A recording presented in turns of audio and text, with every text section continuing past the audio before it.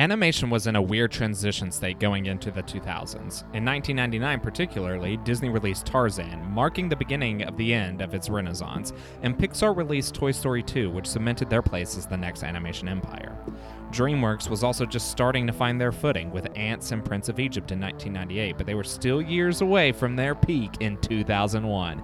Wink, wink. We're doing a Best Animated Winner episode. Mark confirmed. Warner Brother Animation, on the other hand, was starting to realize that it just wasn't going to happen. Nobody was able to pull Quest for Camelot out of the stone, so... this is interesting. Mark wrote this monologue. I think he thinks this movie is about the sword and the stone, and I don't know that it is. But anyway, Warner Brothers Animation didn't have much faith in the next movie, an adaptation of a 1963 book by a British poet. They didn't even pick the July release date until April and backed out of a proposed Burger King tie-in. It's a shame because the movie they swept under the rug ended up being one of the best animated movies of the decade, and the director went on to make several other things we'll talk about on this pod. It's Brad Bird's The Iron Giant. Okay, play the theme song. Hold on. Look, A, I'm not going to watch Quest for Camelot, and B, is it not about King Arthur? I don't think it's about the sword and the stone. Well, of course not. But, like, it's related. Also, way to read the monologue before you stumble your way through it. Welcome to Downtown Coolsville, population us. This is Best Pictures, the podcast where we pick our favorite movies for every year we've been alive. I'm Cody Lunsford, and I am joined, as always, by... I'm Chad Oliver, and I am not a gun. I'm Mark Wellington, and I'm not a gun either. So the way this podcast works is for every year we've been alive, we each pick our favorite movie, and then we talk about the Best Picture winner of that year. We are starting 1999 off, completely right with my pick of Iron Giant. Mm-hmm. But before we get into that, we're going to talk about what we have seen in the Megaplex recently. Mark, you want to start us off? Yeah, I watched a movie... It wasn't my favorite, but it was the favorite. Mm-hmm. I would like to thank both of these boys for just giving me the movie with the easiest pun in the name. Yeah, well. Yeah, I liked it. Yeah, so I know Mark isn't saying a lot, but the thing is, that's kind of exactly how I feel about it too, where it's just kind of like, yeah, it's good. Yeah. Like, I just don't really have strong feelings one way or another. I expected to love it, I think, a bit more, and I just kind of liked it. Like, I don't know. It's my favorite movie from this director. I finally saw The Lobster, and that's right. It's probably pretty close between The Lobster and The Favorite, honestly, but The Favorite just didn't feel too long like his other two movies do to me, but I don't know. See, The Favorite did kind of feel long to me. Interesting. But I also was watching it like with my fiance's parents, and like, what did they think about it? Well, they didn't like mind it, but they were like, it's pretty weird, and I was like, yeah, but like I knew it was gonna be, but my fiance was just like, hey, too much mom and dad, sex in that movie for my parents. Yes, absolutely. But my fiance was like, hey, mom and dad are gonna come to this movie with us, and I was like, this movie, this one, like, should we do something else? But nope. Yeah, I think I like Killing of a Sacred Deer more. I'd be interested. See, that's my least favorite favorite one. I really didn't like that one, but I know I'm in kind of the minority there. You guys know what I heard recently? No. Yorgos Lanthimos writes his own scripts in whatever language he's fluent in naturally. Greek. And then puts them through Google Translate. Okay, and then honestly? Makes sense. Honestly? Makes a lot of sense. It makes a lot of sense. So it was weird watching The Favorite and being like, this is like in the Queen's English, like full sentences. Mm-hmm. Conversation feels natural. I think I really appreciate like the deep weirdness of the dialogue of Killing of a Sacred Deer, because it also mixes well with like the deep weirdness of like the plot. Right, and I think that's what... I mean, all of his movies kind of... they very purposely hold you at an arm's length, and I think this time because it was big movie stars that I was seeing, and I knew them, and the being held at an arm's length felt more obvious to me this time, and I just kind of was like... yeah, it's fine. Yeah. I don't know. Interesting. I went and saw this movie with Laura, who, for the listeners, is my wife, who I did not kill. I don't care. Yeah. And I could tell she definitely wanted to talk about it more because it wasn't the movie she expected based on the trailers. Right. It was like weird, and she was like not prepared for like the crudeness and like the C words that people said in like this old timey like movie.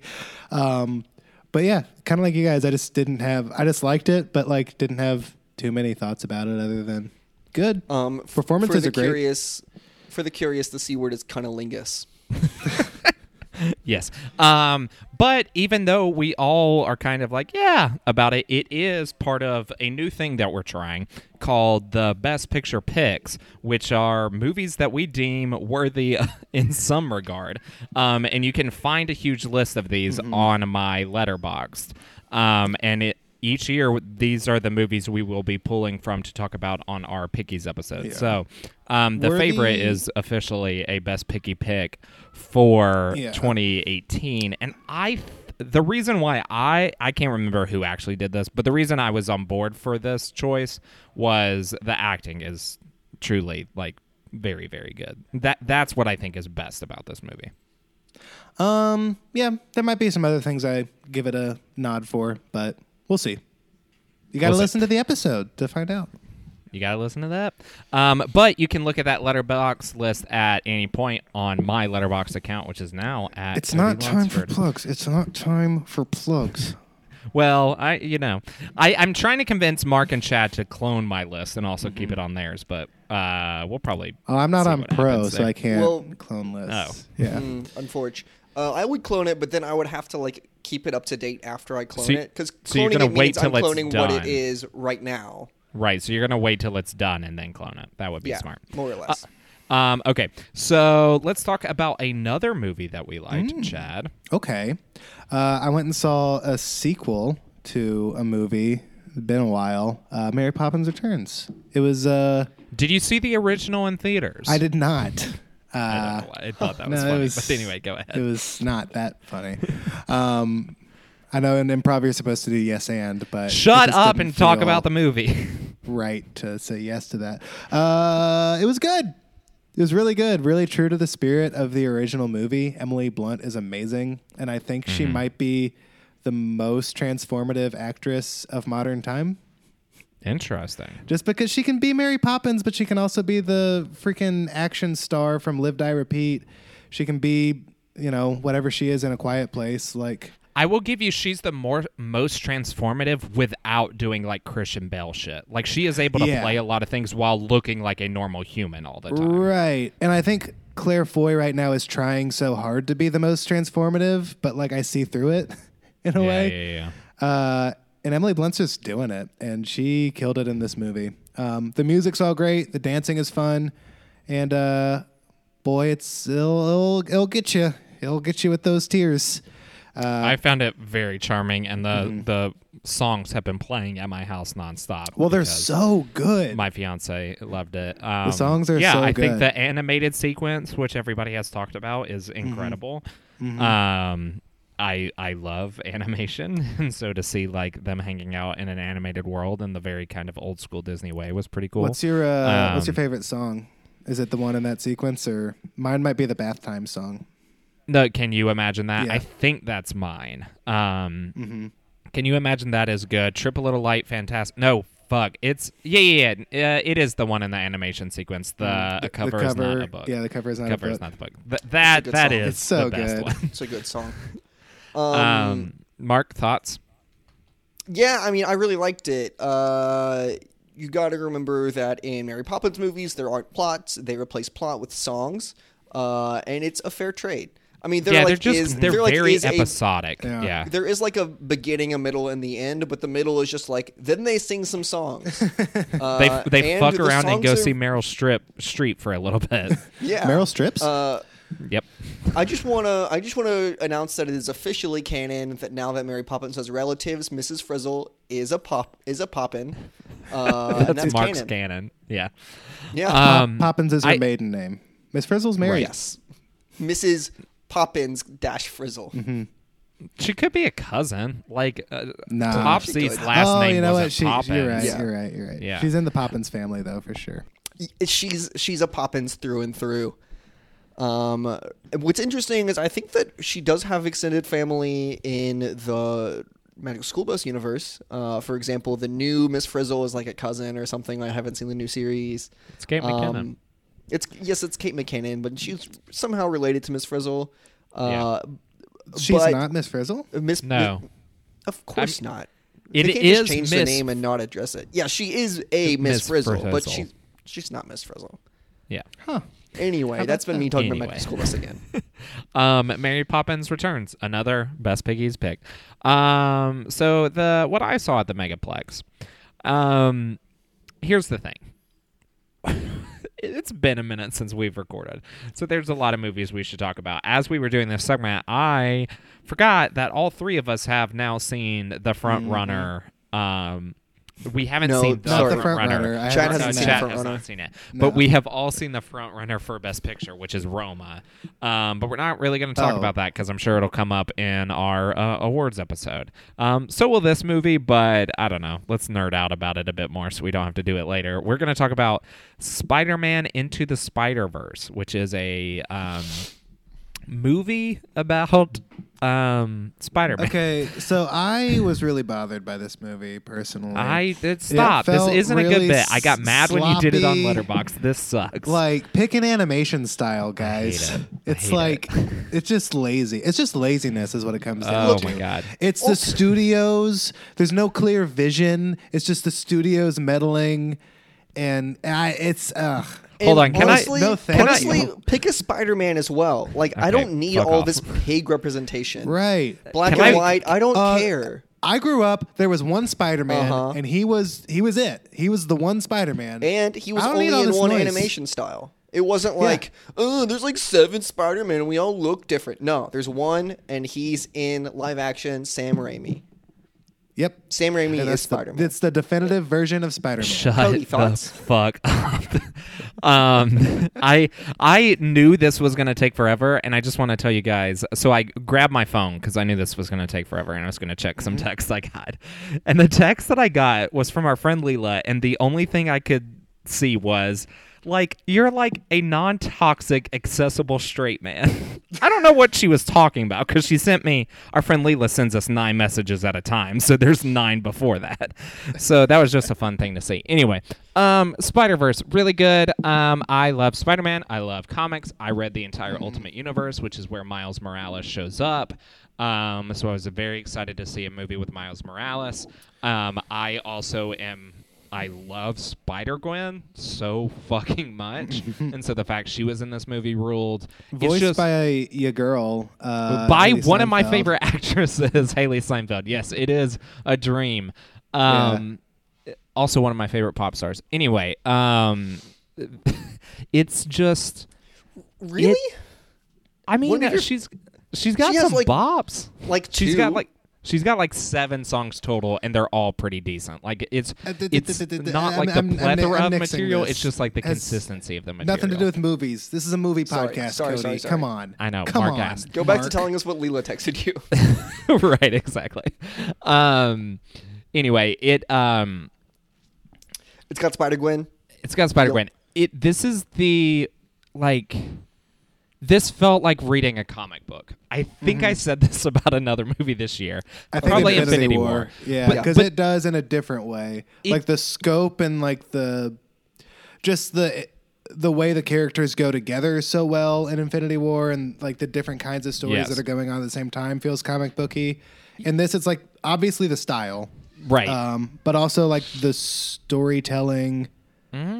Yeah, and I don't know. It does feel very comic booky. Yeah, so when I said Infinity War felt like a comic book, I was thinking more of like the comic events, right? Like the Yeah. Infinity or It felt like a Infinity big War. crossover, yeah. It felt like a big crossover. Spider-Verse feels like what it feels like just to read like a standard Spider-Man comic or the Spider-Verse series or something like that. It just it's punchy, there's emotional gravitas, but there's jokes, and truly the animation style is brilliant. I've never seen a movie that looks like this. And the fact that they just meld things so together. It's so smart about Spider-Man as a character and as an idea, which is amazing to me. And it like really like I'm somebody, I mean, a lot of people are this somebody, but like I have always really loved Spider-Man, and this movie really gets to what makes Spider-Man Spider-Man, and it's not that he's Peter Parker necessarily, but it's the like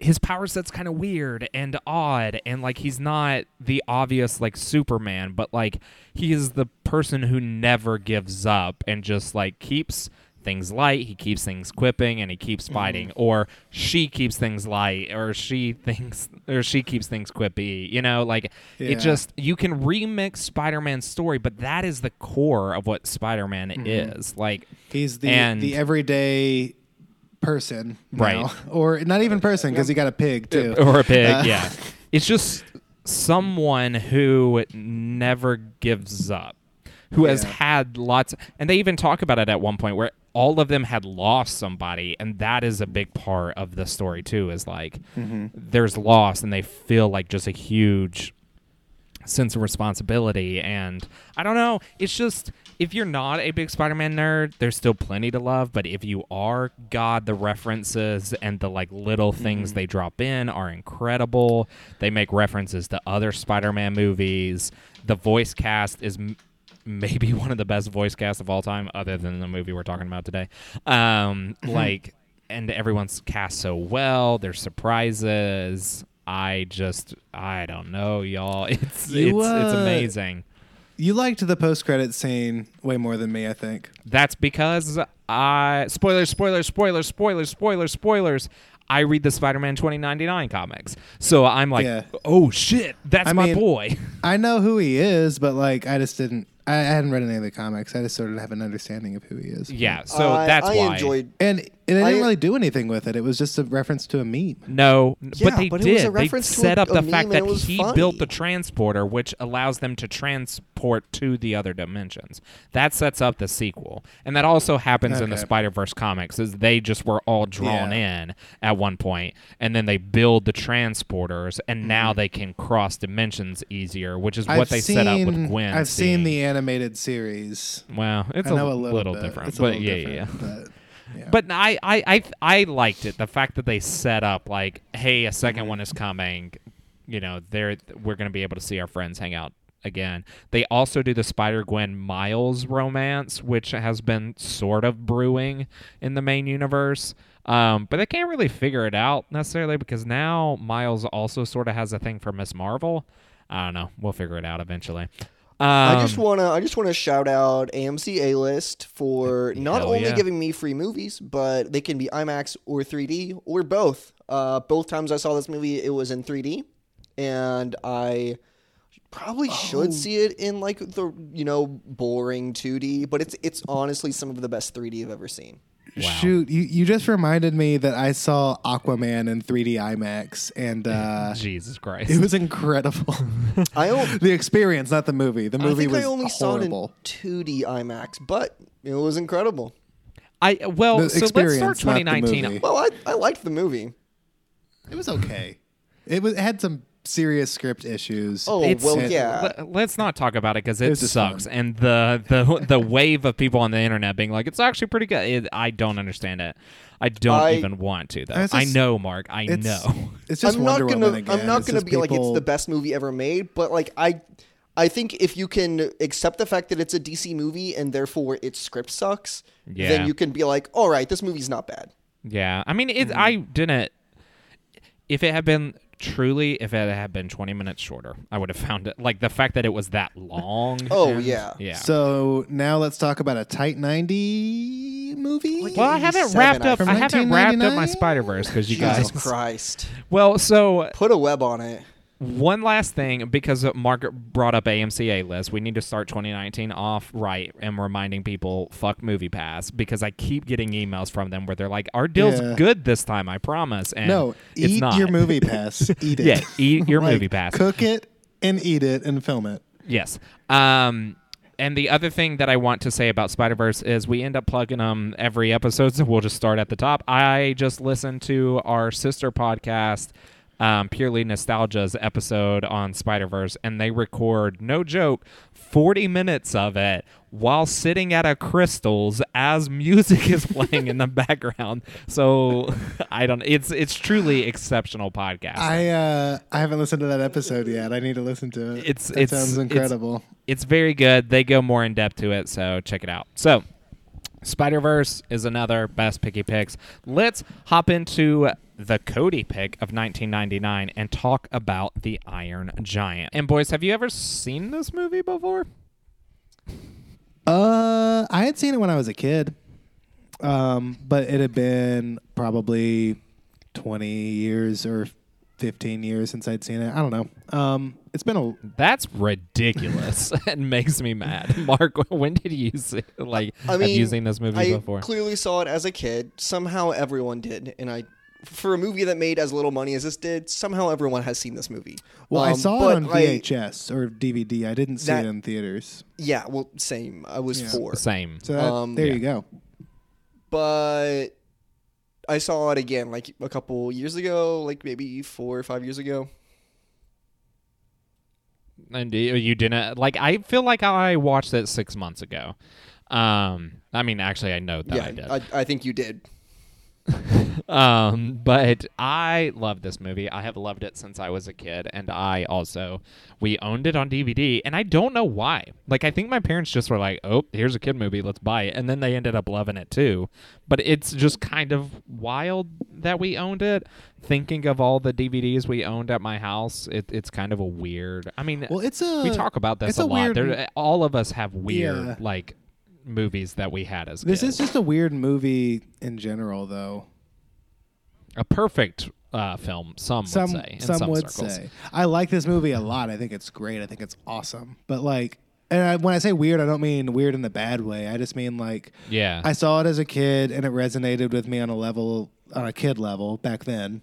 And that was the only real attachment I had to it, was just it was pretty animation, and there was this cool, kid. I was like, I want to be the kid. I want to be like that kid as a kid. That was pretty much my only attachment to it.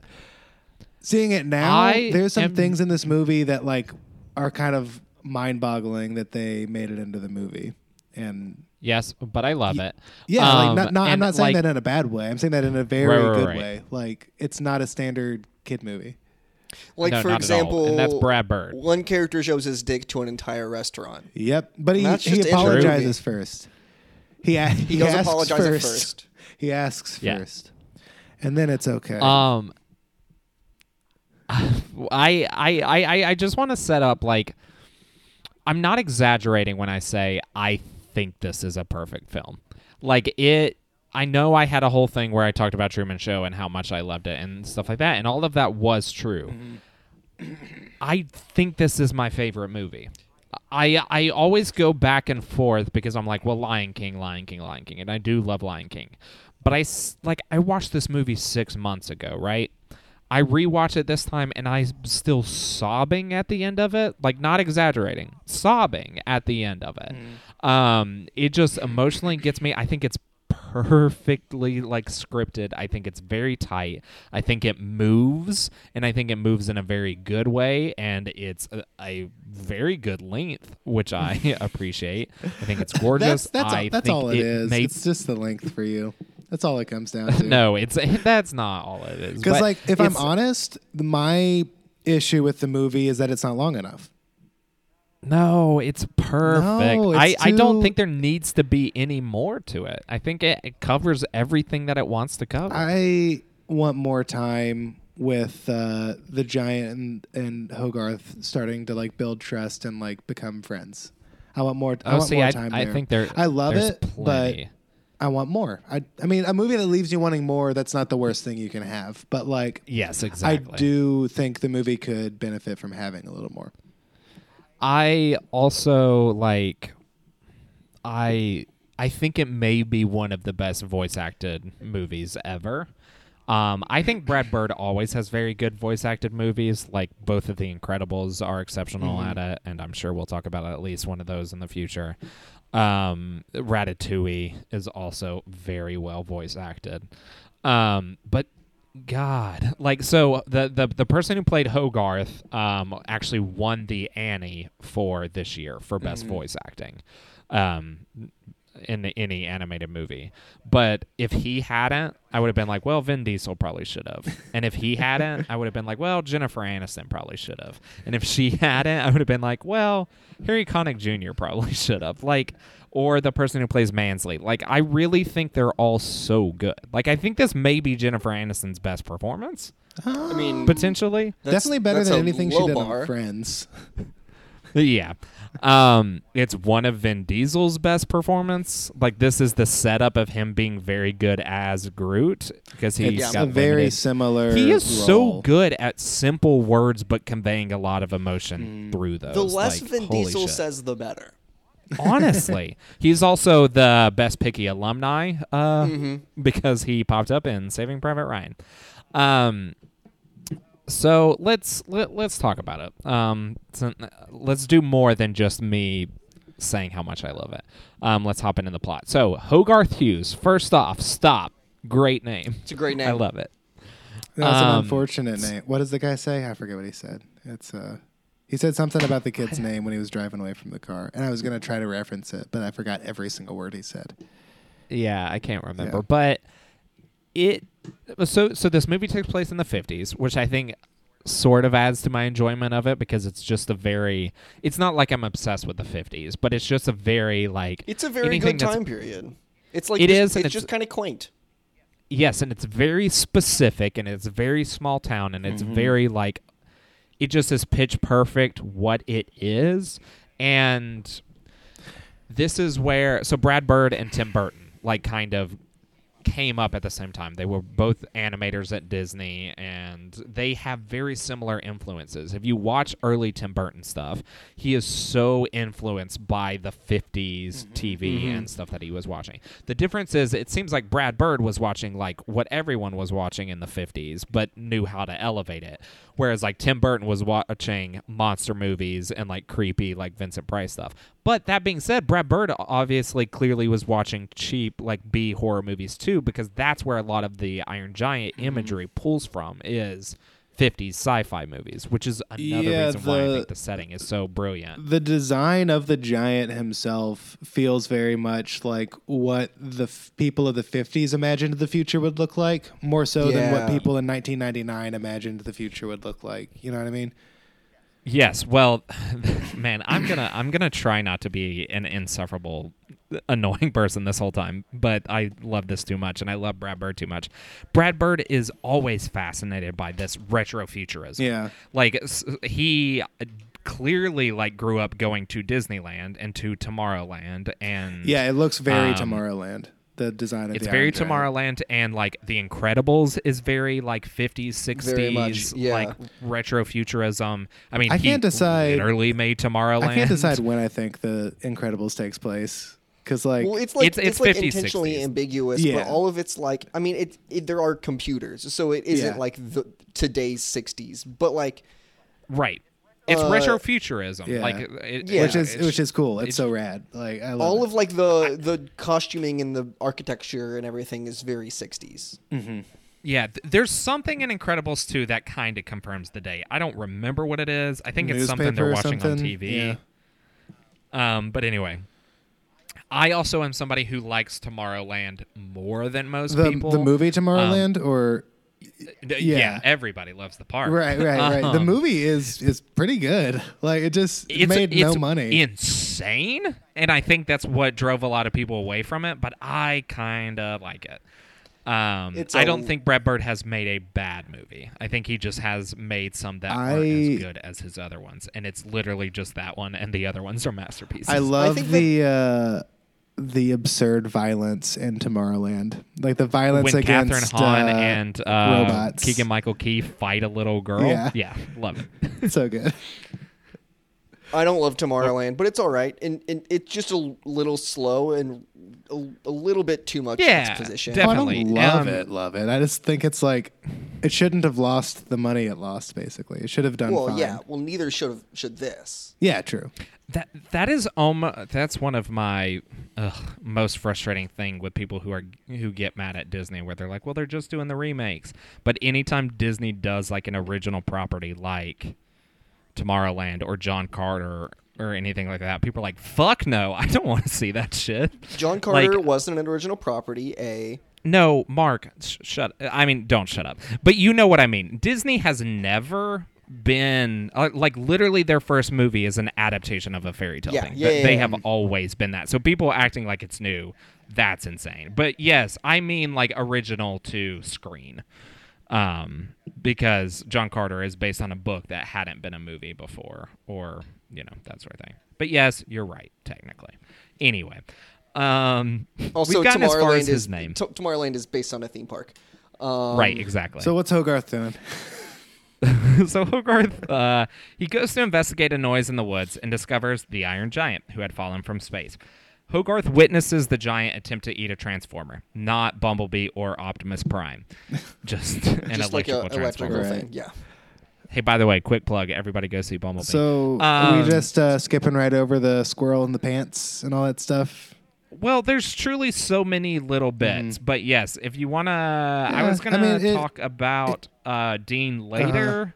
But we can talk about it now. Talk about it sets up Dean. He basically, Hogarth finds this squirrel. It's when we first see him, and he's bringing it to the diner where his mom works to ask if he can keep the squirrel. And then the squirrel gets on the loose, climbs up Dean's pants. But yeah, just introduces the idea that Hogarth has a fascination with helping helpless creatures, and which plays into his relationship to the giant, and sets up Dean as a guy who's going to help out the little guy and the kooks. As he says. Dean literally says, if we don't stick up for the kooks, who will? Mm-hmm. And so it sets him up as him and Hogarth kind of have a friendship. Yeah. If you're wondering what Dean looks like, he looks like if Jeff Goldblum and Tody Reidinger mixed. Yep. It's kind of his vibe. It looks like they wanted Jeff Goldblum to play him. I honestly always forget that Jeff Goldblum does not play him. It's Harry Connick Jr., who is good, but I just know Henry Connick Jr. as the crooner, and Dean is not a crooner. I know him from his daytime talk show. Really? I mean, that's not where I primarily know him from. Okay, weird. So Hogarth and the giant become fast friends. Then, while hanging out, the giant eats railroad tracks, but Hogarth tells the giant to fix them because a train is coming. The giant takes too long fixing it and gets hit by the train. The giant self-repairs. This is a fun, early, pretty heart-pounding sequence where you're like, oh my god, the giant's about to get hit by a train, and then he just does. He does. Yeah. And then he's being so careful with the train. I love that sequence. Well, and it also sets up how the giant's just he's lovable. He is trying to help most of the time. He also doesn't understand the fact that people will die if he's pretty naive. Hogarth tells him to fix the train tracks, so he does, but he's too meticulous about it and ends up ruining the train anyway. Mm-hmm. Right. So Hogarth teaches the giant about many things, including the idea of heroes and villains by using Superman as an example. Who does he use as the villain example? It's some robot. Some big robot. Something. I don't know. Deathstroke, maybe? No, it was someone I had never heard of. It was a C-lister or something. Right. I assumed it was made up. Could have been made up. I don't think it was, but it looked like the Iron Giant. Yeah, it did. It looks like a big robot. So the giant also learns about death after they witness a deer getting shot in the woods. This is where the emotional through line really starts to come through of the giant doesn't want to be a gun, even though he's kind of a giant weapon. He doesn't want things to die. He learns about the concept of death. It's really deep, heady stuff children's for movie, what people would assume as a kid's movie. Yeah, children's movie grappling with concepts of mortality this quick into the movie. We're probably not even halfway into the movie, and he's telling the Iron Giant killing is bad, but death isn't bad. Death happens to everybody. And right, but again, I think this is something that people who are dismissive of animation forget, that there are Bambi wrestles with this issue, Lion King, they're all kind of tackling these big things and doing them in kind of really good and interesting ways. Anyway, it's truly weird that this movie is in the same universe as Bambi. The deer that dies is Bambi's mom. That's just unaddressed. No, but like, because like Hogarth has to explain to the giant, he was like, people die, but souls don't die. And then the giant was like, souls don't die. And then I was on my couch and I was like, huh, souls don't die. Yeah. Well, and like you can see the giant kind of wrestling with the fact of like, do I have a soul? Yeah. Like, because he is a robot. Like, oh my God. Like, it's just a lot. And like, I'm already like, my eyes are like moistening up like during this time. And like, I don't know. God, it's so good. So the weird occurrences revolving around the giant leads a real jerk of a government official, Mansley, to come investigate. He looks like your standard like government square. Yeah, he's like in a suit and he's got a big long chin. Yes, very angular. So he puts together that Hogarth knows something because he finds Hogarth's gun that the giant had eaten. It says hog hug. So it says hog hug. Hog hug or something. Hog hug. So he ends up staying in the Hughes' guest room because they were like renting out a room because they don't have a lot of money. His mom's a waitress, etc. So Mansley's like all up in his shit. Mansley almost catches the giant's hand at Hogarth's house when he first shows up in like one of my favorite sequences of the movie, if the entire movie wasn't my favorite. It's very fun. It's fun. It's charming and yeah, it's just the classic like these people can't know about this thing and I've got to like try to act normal, but I'm acting so weird because I'm trying to keep this thing a secret. It's great. And what's great about it is like he's hiding the hand from his mom, and then as he gets to the door to let the hand out, what's his face shows up, and it just starts all over. It's very much the trying to hide E.T. thing, and this movie does have a lot of similarities to E.T. It's not beat for beat E.T., but it has a lot of similarities, which explains why I love them both. But I think this is a better E.T., honestly. So Hogarth then decides to keep the giant in the metal junkyard, where Dean owns this junkyard, and he does like metal art there. So like the giant gets a bunch of snacks, he can hide out there, that sort of thing. They also all go swimming at one point, and that's also a fun scene. The giant also learns the difference between art and scrap metal there, which is always scraps, fun. But he can't eat art, even though they kind of look the same. And then they go swimming, and the giant gets all rusty and sinks, and that's the end of the movie. Nope, doesn't happen. He's got special metal. It's a different cut. Space metal. Yeah. So Mansley finds photo evidence of Hogarth hanging out with the giant, so he's able to call the full force of the military who show up. The giant initially evades capture because Dean disguises him as a piece of his metal art, which that's also a fun scene. It's brilliant. It's like a really good plan. It's just like, oh, that's how he had the picture of the giant was because he was some metal art. Like, right, exactly. They're like, all the evidence. All right, had Mansley, you idiot. Was just like, oh no, it's just a piece of art. Right. This is also where Dean and the mom kind of meet for the first time and like talk, and you're like, oh, okay. So Hogarth and the giant play around, but when Hogarth points his toy gun at the giant goes into weapon mode. He just like his scanner like sees a gun and he just defaults red eyes, turns into a big like weapon thing and shoots at Hogarth. Hogarth doesn't notice at first, then it happens the second time. Dean is very scared by this whole thing, obviously, so he orders the giant away because he almost hurt Hogarth. And the giant's like very upset and didn't like mean to do it and that sort of thing, and it's very sad, but like Dean like was understandably scared, but then he like sees the toy gun and is like, oh, the giant's actually just acting in self-defense. So Hogarth goes after the giant and Dean's not far behind. But this is the moment where you like actually start to wonder like, oh well, the army might have an actual like reason to take up the giant other than like he's there. Like he is dangerous. He is a weapon. Yeah. But something's happened to him that's like disarmed him permanently. Well, not permanently. Not permanently. Put him on defensive mode. Yes. So the giant saves 2 boys from falling off a roof in town. Mansley turns around as the military is driving away, and he sees the giant and forces them to go back.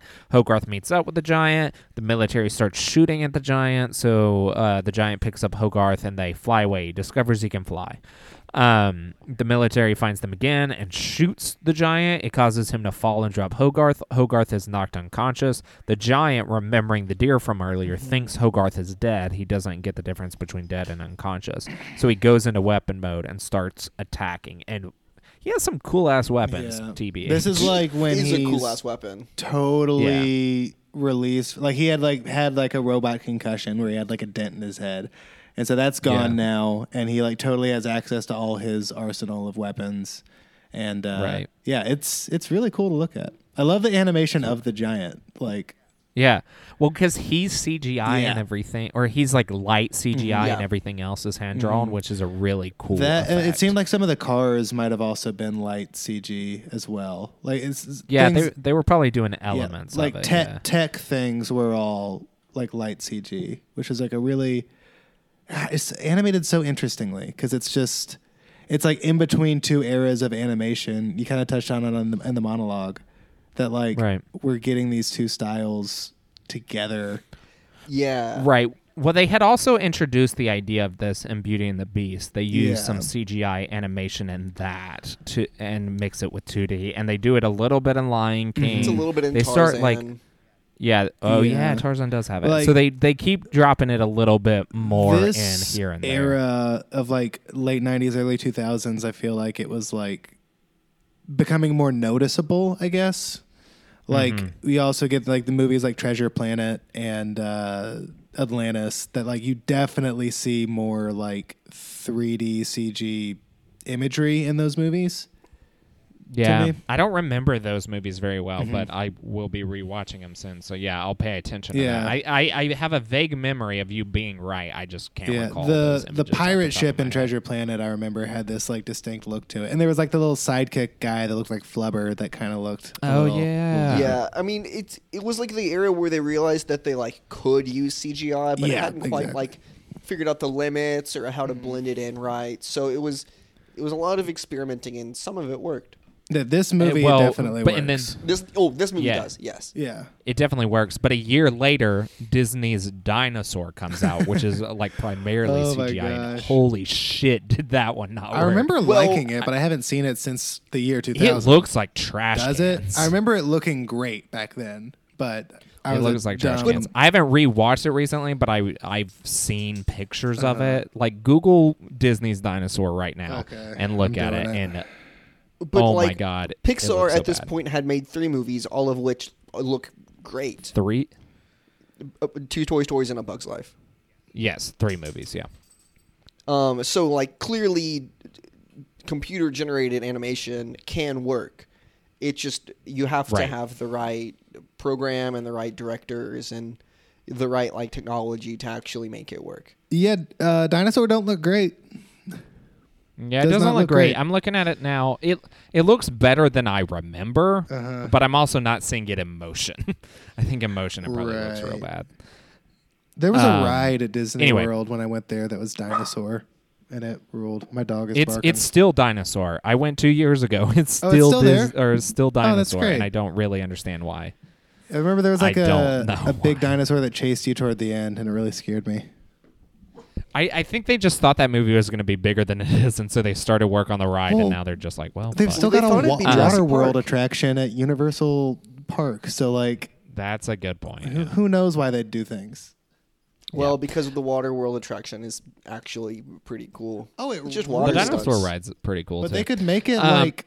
the Mummy stunt show instead, or I don't know. The Mummy's a bad example because that just the Mummy already has a ride that rules. It has a ride that rules. Yeah, it does. What they should do, and I've been yelling about this for probably a year, is Universal give all the Marvel shit back to Disney. Like, give up, just give the Marvel theme park rights back to Disney.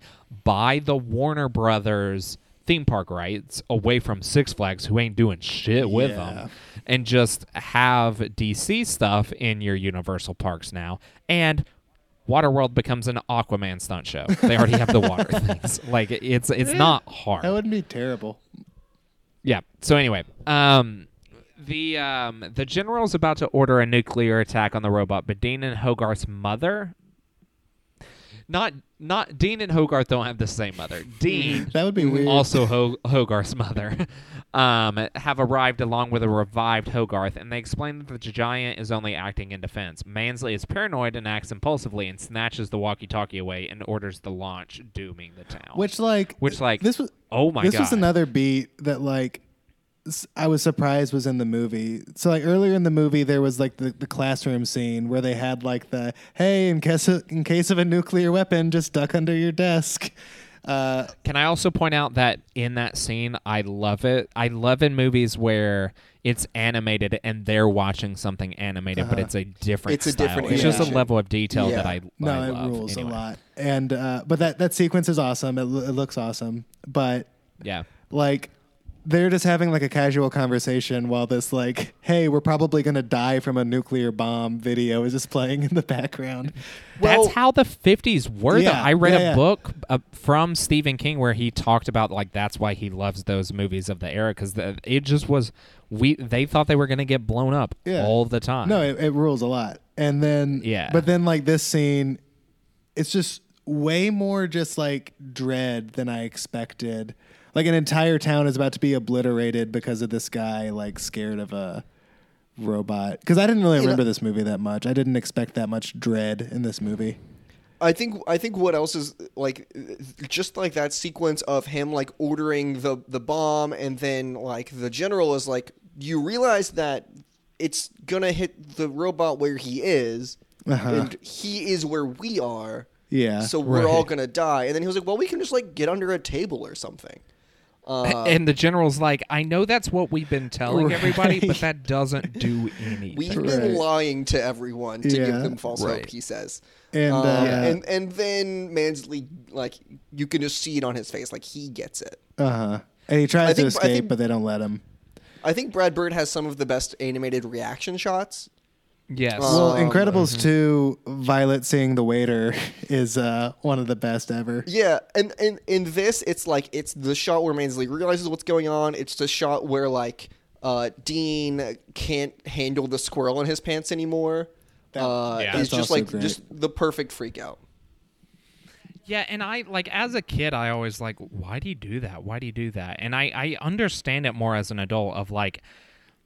The Mansley character is so realized and so like is like I don't want to be proven wrong ever, and that's what it is. It's he's paranoid and acting out of like, oh, I have to be a hero. Like he has savior syndrome, and like it makes a bunch more sense like, as an adult to me why he acts like he does. His journey all along has been like constantly being right that there's a giant and being made to look like an idiot for like really throws him off. So it's just like he's desperate to be like the guy who makes the right call for once in this story. Yeah. And I think what's interesting is that like not only do they portray Mansley as like the not the military industrial complex, but like really like the military in the Cold War, where it was like we have to bomb them before they bomb us, basically. Right. But the rest of the military is a little bit more understanding of the fact that like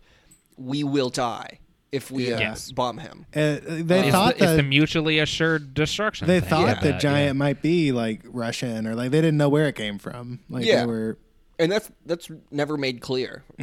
Right. So when the giant sees Hogarth is actually alive, and then Hogarth explains to him that everyone is going to die, the giant decides to intercept the missile and be the hero instead of the gun. Hogarth tells the giant that he loves him before he goes. I am sobbing right here. That rules. That is such a good moment that I don't think necessarily would have been put in by a ton of people. Like for the little boy to tell the robot like I love you is like, it's very simple, but I feel like in a lot of other places it would have been like a huge speech, or it would have been like more specific, but it's like you don't need anything more than that. But like that's enough. It's also like it's a childish thing to do in that it is like just openly emotional. Yes. Of like, here is my feelings for you. Whereas like I feel like if it was an adult, they'd be like, see ya. Go get like, a tiger. You infer the meaning there, but like a kid is just gonna be like, I love you, and then that's it. Mm-hmm. God, it's so good. The giant's last words as he like picks up, like he intercepts the rocket, Iron Man style, is Superman, which makes me sob. Like he has decided, like he is being the hero. He does the Superman pose. He intercepts the missile. Yeah, like, we haven't even had a good Superman movie in a long time, and like it still is like emotionally resonates. This might be the best Superman movie of the past like 30 years. The Iron Giant. It doesn't matter that it's Superman. I don't think. It just matters that he learns. Like he learns about self-sacrifice, and he learns what it is to be a hero. And like Hogarth tells him like earlier in the movie, like you are who you choose to be, and in that moment he's choosing to be Superman. Like, I think like that's amazing. Probably just minutes before he was his eyes are starting to go red, and he just said like no, and like shook it off. Like he's like choosing to not be that anymore throughout this whole sequence. Like, climaxing. I'm about to start crying Superman. right now. The quote, anyway. Sorry, I'm not going to look at you. The quote me and Chad said at the beginning of this is like, I am not a gun, like is true of me and Chad. We are not guns. Mm-hmm. Right. The Iron Giant is kind of a gun. Yeah. Like, but he choose to not be. He was designed to be a gun, but he had the free will to be Superman instead. Mm-hmm. Do you guys want to get even more sad? You guys? It's sure. Do you guys know why Brad Bird wrote this movie? His sister was shot and killed. She was a victim of gun violence. I believe it was from a significant other, but I'm not going to quote that exactly. I don't remember exactly. But his sister was a victim of gun violence several years before. And this movie is him grappling with that and grappling with the idea of like, what happens if a gun doesn't want to be a gun? Like why? Like evil people, like are actually. I mean, that gets a bit like is Brad Bird saying like guns don't kill people, people kill people? And I don't think he is, but I think he's just using his personal experience as a reckoning and like a way of like. I think we are who we decide to be. If we're weapons and violent people, then that's going to hurt people. But if we choose to be good, everyone can choose to be good. Yeah. Like it's just him kind of reckoning with that. And like I've always found that so interesting and so sad. And like he made a beautiful movie out of it because it comes from a lot of this movie. I think is very personal to Brad Bird, the 50s setting, all of that. Like I think it's very much personal to him, which I think is great. This is based on a book called The Iron Man. Yes. That is set in the 60s. It's set in Britain, and it ends with the big iron dude fighting a space dragon. So like I think he kept the message, like the anti-war message of the movie, and like a lot of the Cold War like vibes of the movie. But he like the book, you mean? Yes, of the book. But he brought it to America and he put it in like 50s Maine because I think that was like, I don't know if he's from Maine, but it was like, it was more personal to him. And it was like his time period and his message as well. It's very good. Fascinating. I didn't know it was a book. I didn't know it was a book, and I didn't know it was that wildly different of a book. Yeah, I've never read the book, but the one thing I know about it is it's not the same at all. So the giant seemingly dies, and Cody's sobbing. Months later, there's a monument to the giant in the town square. Dean and Hogarth's mom are an item. Hogarth has friends. Late one night in Hogarth's room, a screw from the Iron Giant that was given to him by Mansley. Yes. He keeps it in remembrance of the giant, starts knocking against the window. Hogarth opens the window, and we follow the screw as it arrives in an icy location where the giant is putting himself back together, so the giant survives. And the movie just ends there. We don't need anything else. But then there's a post-credit scene, and it's 2039, and they're in the stacks of Columbus, Ohio. and the giant fights some Battletoads and Teenage Mutant Ninja Turtle. I didn't see I where you were wasn't going mad. for a second there, but yeah, got it. I wasn't that mad that Ready Player One used Iron Giant when I was watching Ready Player One, but as soon as this watch was over and I finished the movie, I was like, he's a gun in the movie, isn't he? Yeah. Yeah, he's just a gun. I kind of was like, well, they missed the point, huh? You say they? Did Steven Spielberg miss the point? Yeah, I mean, I can admit, like, he did not do the best with that movie. Or did nerds miss the point and Steven Spielberg was showing that nerds missed the point? That is the read of that movie that I truly do have. We talked about it. Like, that is the read. I think he is like pointing out things more than it seems he is, and that is representative of, we forget the message of movies sometimes and we just remember their iconography, and so we remember the Iron Giant. We're like, fuck yeah, the Iron Giant, I want to fight in that him. dude kicks ass. Like, I mean, it's kind of literally what Super Smash Brothers is like. We take it out of context, and it's like, oh, Yoshi's gonna curb stomp, like Samus. But I don't think that's the read Steven Spielberg has of his movie, because he never says that's bad. Yeah, I don't know. There's just a few things in there where I'm like, maybe he is. I don't know. That's giving that movie the benefit of the doubt. I would need to watch it again, and I don't want to watch it again. So. Nah, I'm good. Anyway, guys, Iron that Giant movie was a whole year ago. It wasn't, though. It was 10 months ago. It feels like a decade ago. What's crazy is Paddington 2 was a year ago. Yeah. Which is crazy that, like, by this time I had already, like, seen a good movie, and I keep looking at, like, the movie list for January, and I'm like, I don't know. It's gonna be a while. It's gonna be Escape Room or I'm not even going to the theaters this weekend, guys. Escape Room that's how little there is. Doesn't look bad. It doesn't. It doesn't look bad, but I'm like, I got to catch up on stuff, so I'm not like. Glass is the first one I'm looking forward to. That's the 18th. Which one? I'm kind of looking forward to Glass, but I also kind of think there's a high chance it's bad. Oh, there's a high chance it's about bad. The most recent. But it's an M. Night Shyamalan movie, so it's going to be fascinating no matter what it is. No, I agree. There's just something about one of the latest trailers where I'm like, maybe this isn't gonna be good. I don't know. I definitely thought I wasn't gonna like Split that much when I was just seeing the trailers, and that was before I even knew it was in this series. Right. Yeah, Split was good. Split was pretty good. It took Mark fucking, a year and a half to like catch up on that movie. But I hadn't seen Unbreakable until like a year after Split came out. Yeah. Well, you're gonna see Glass. Yeah, I'll see it in comes theaters. out, though, right? Okay.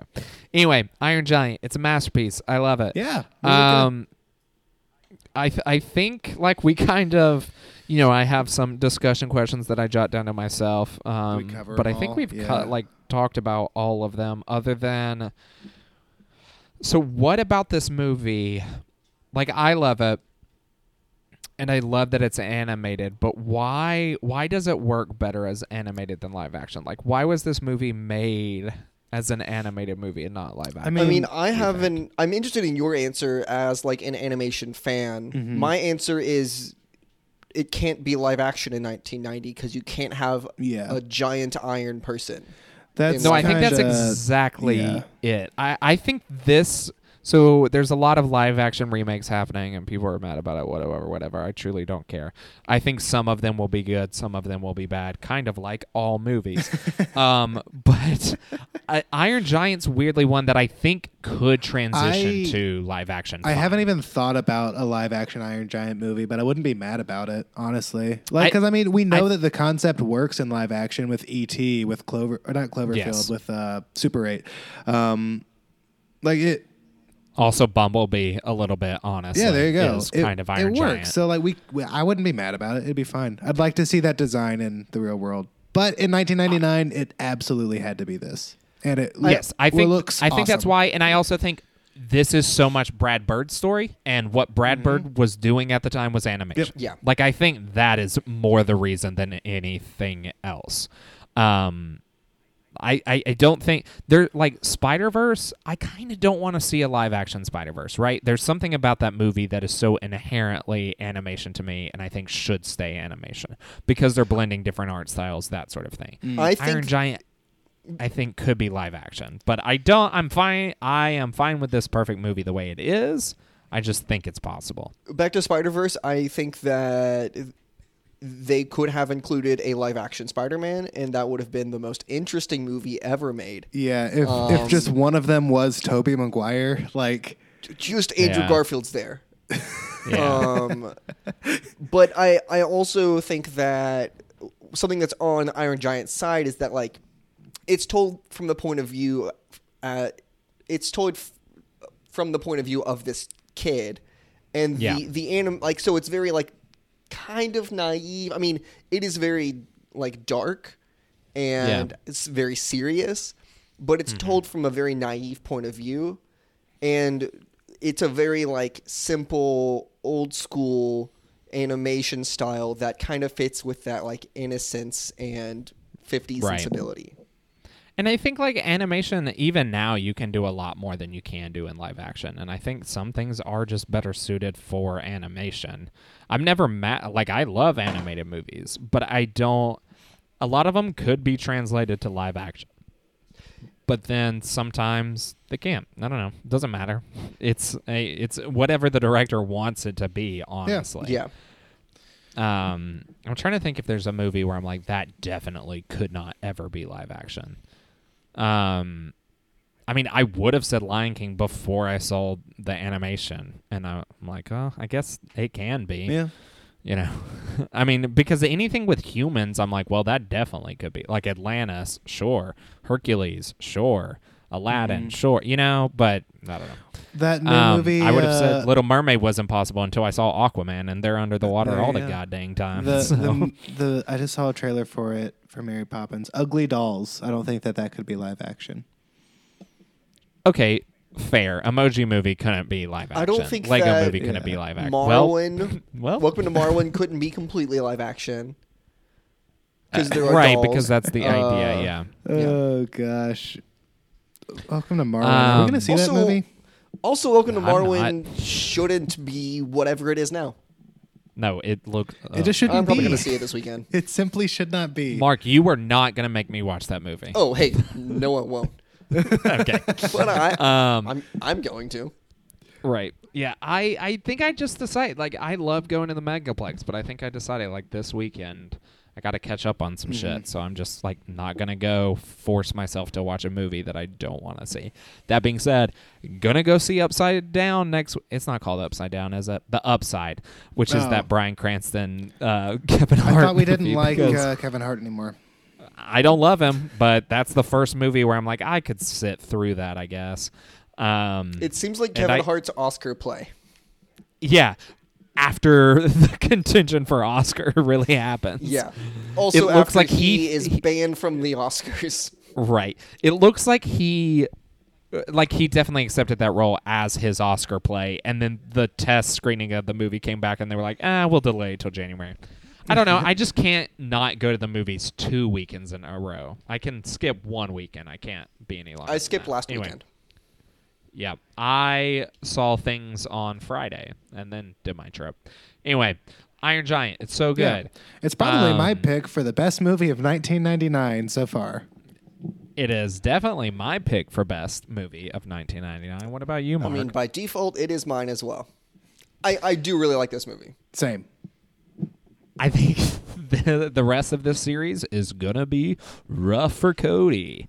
Not because you guys are picking bad movies, but like if there's ever a discussion of like, well, this might be better than Iron Giant, I'm just gonna explode. 1999 is a very good year for movies. I realized last night as I was watching Being John Malkovich.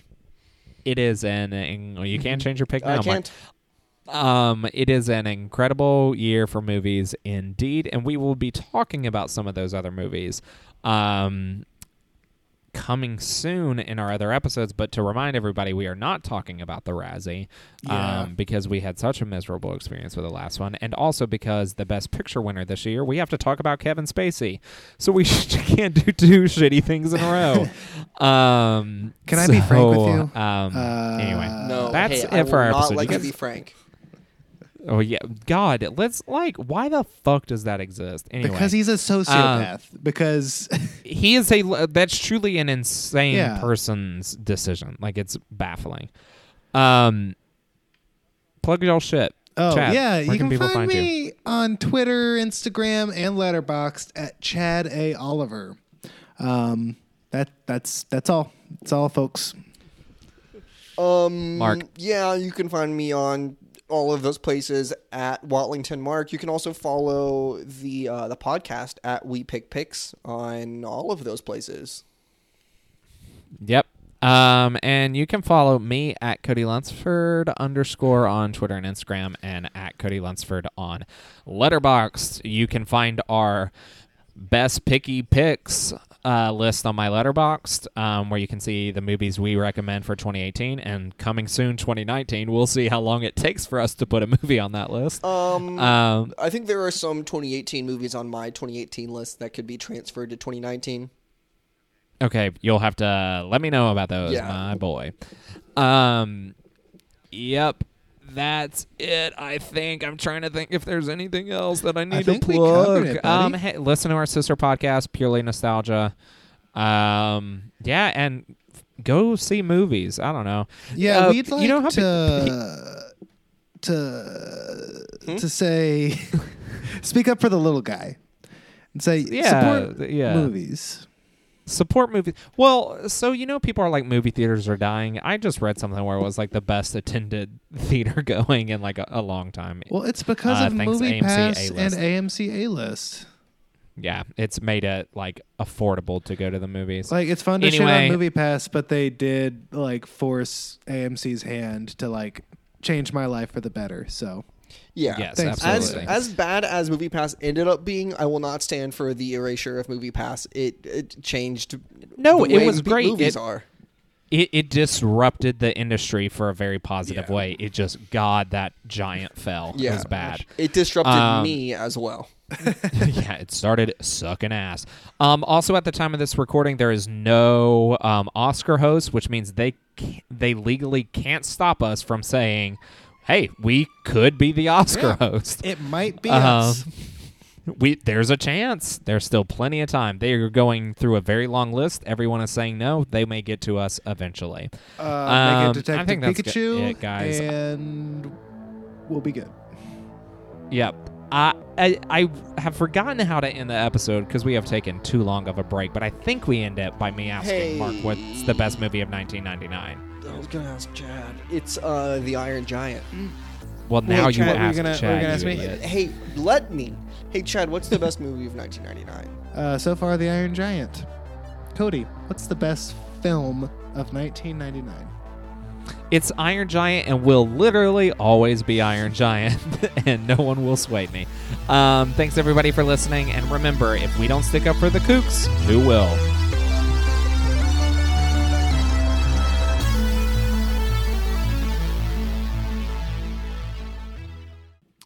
Next episode on Best Pictures, we will be watching Magnolia. It's my pick for the best movie of 1999. You can rent it on Amazon and iTunes.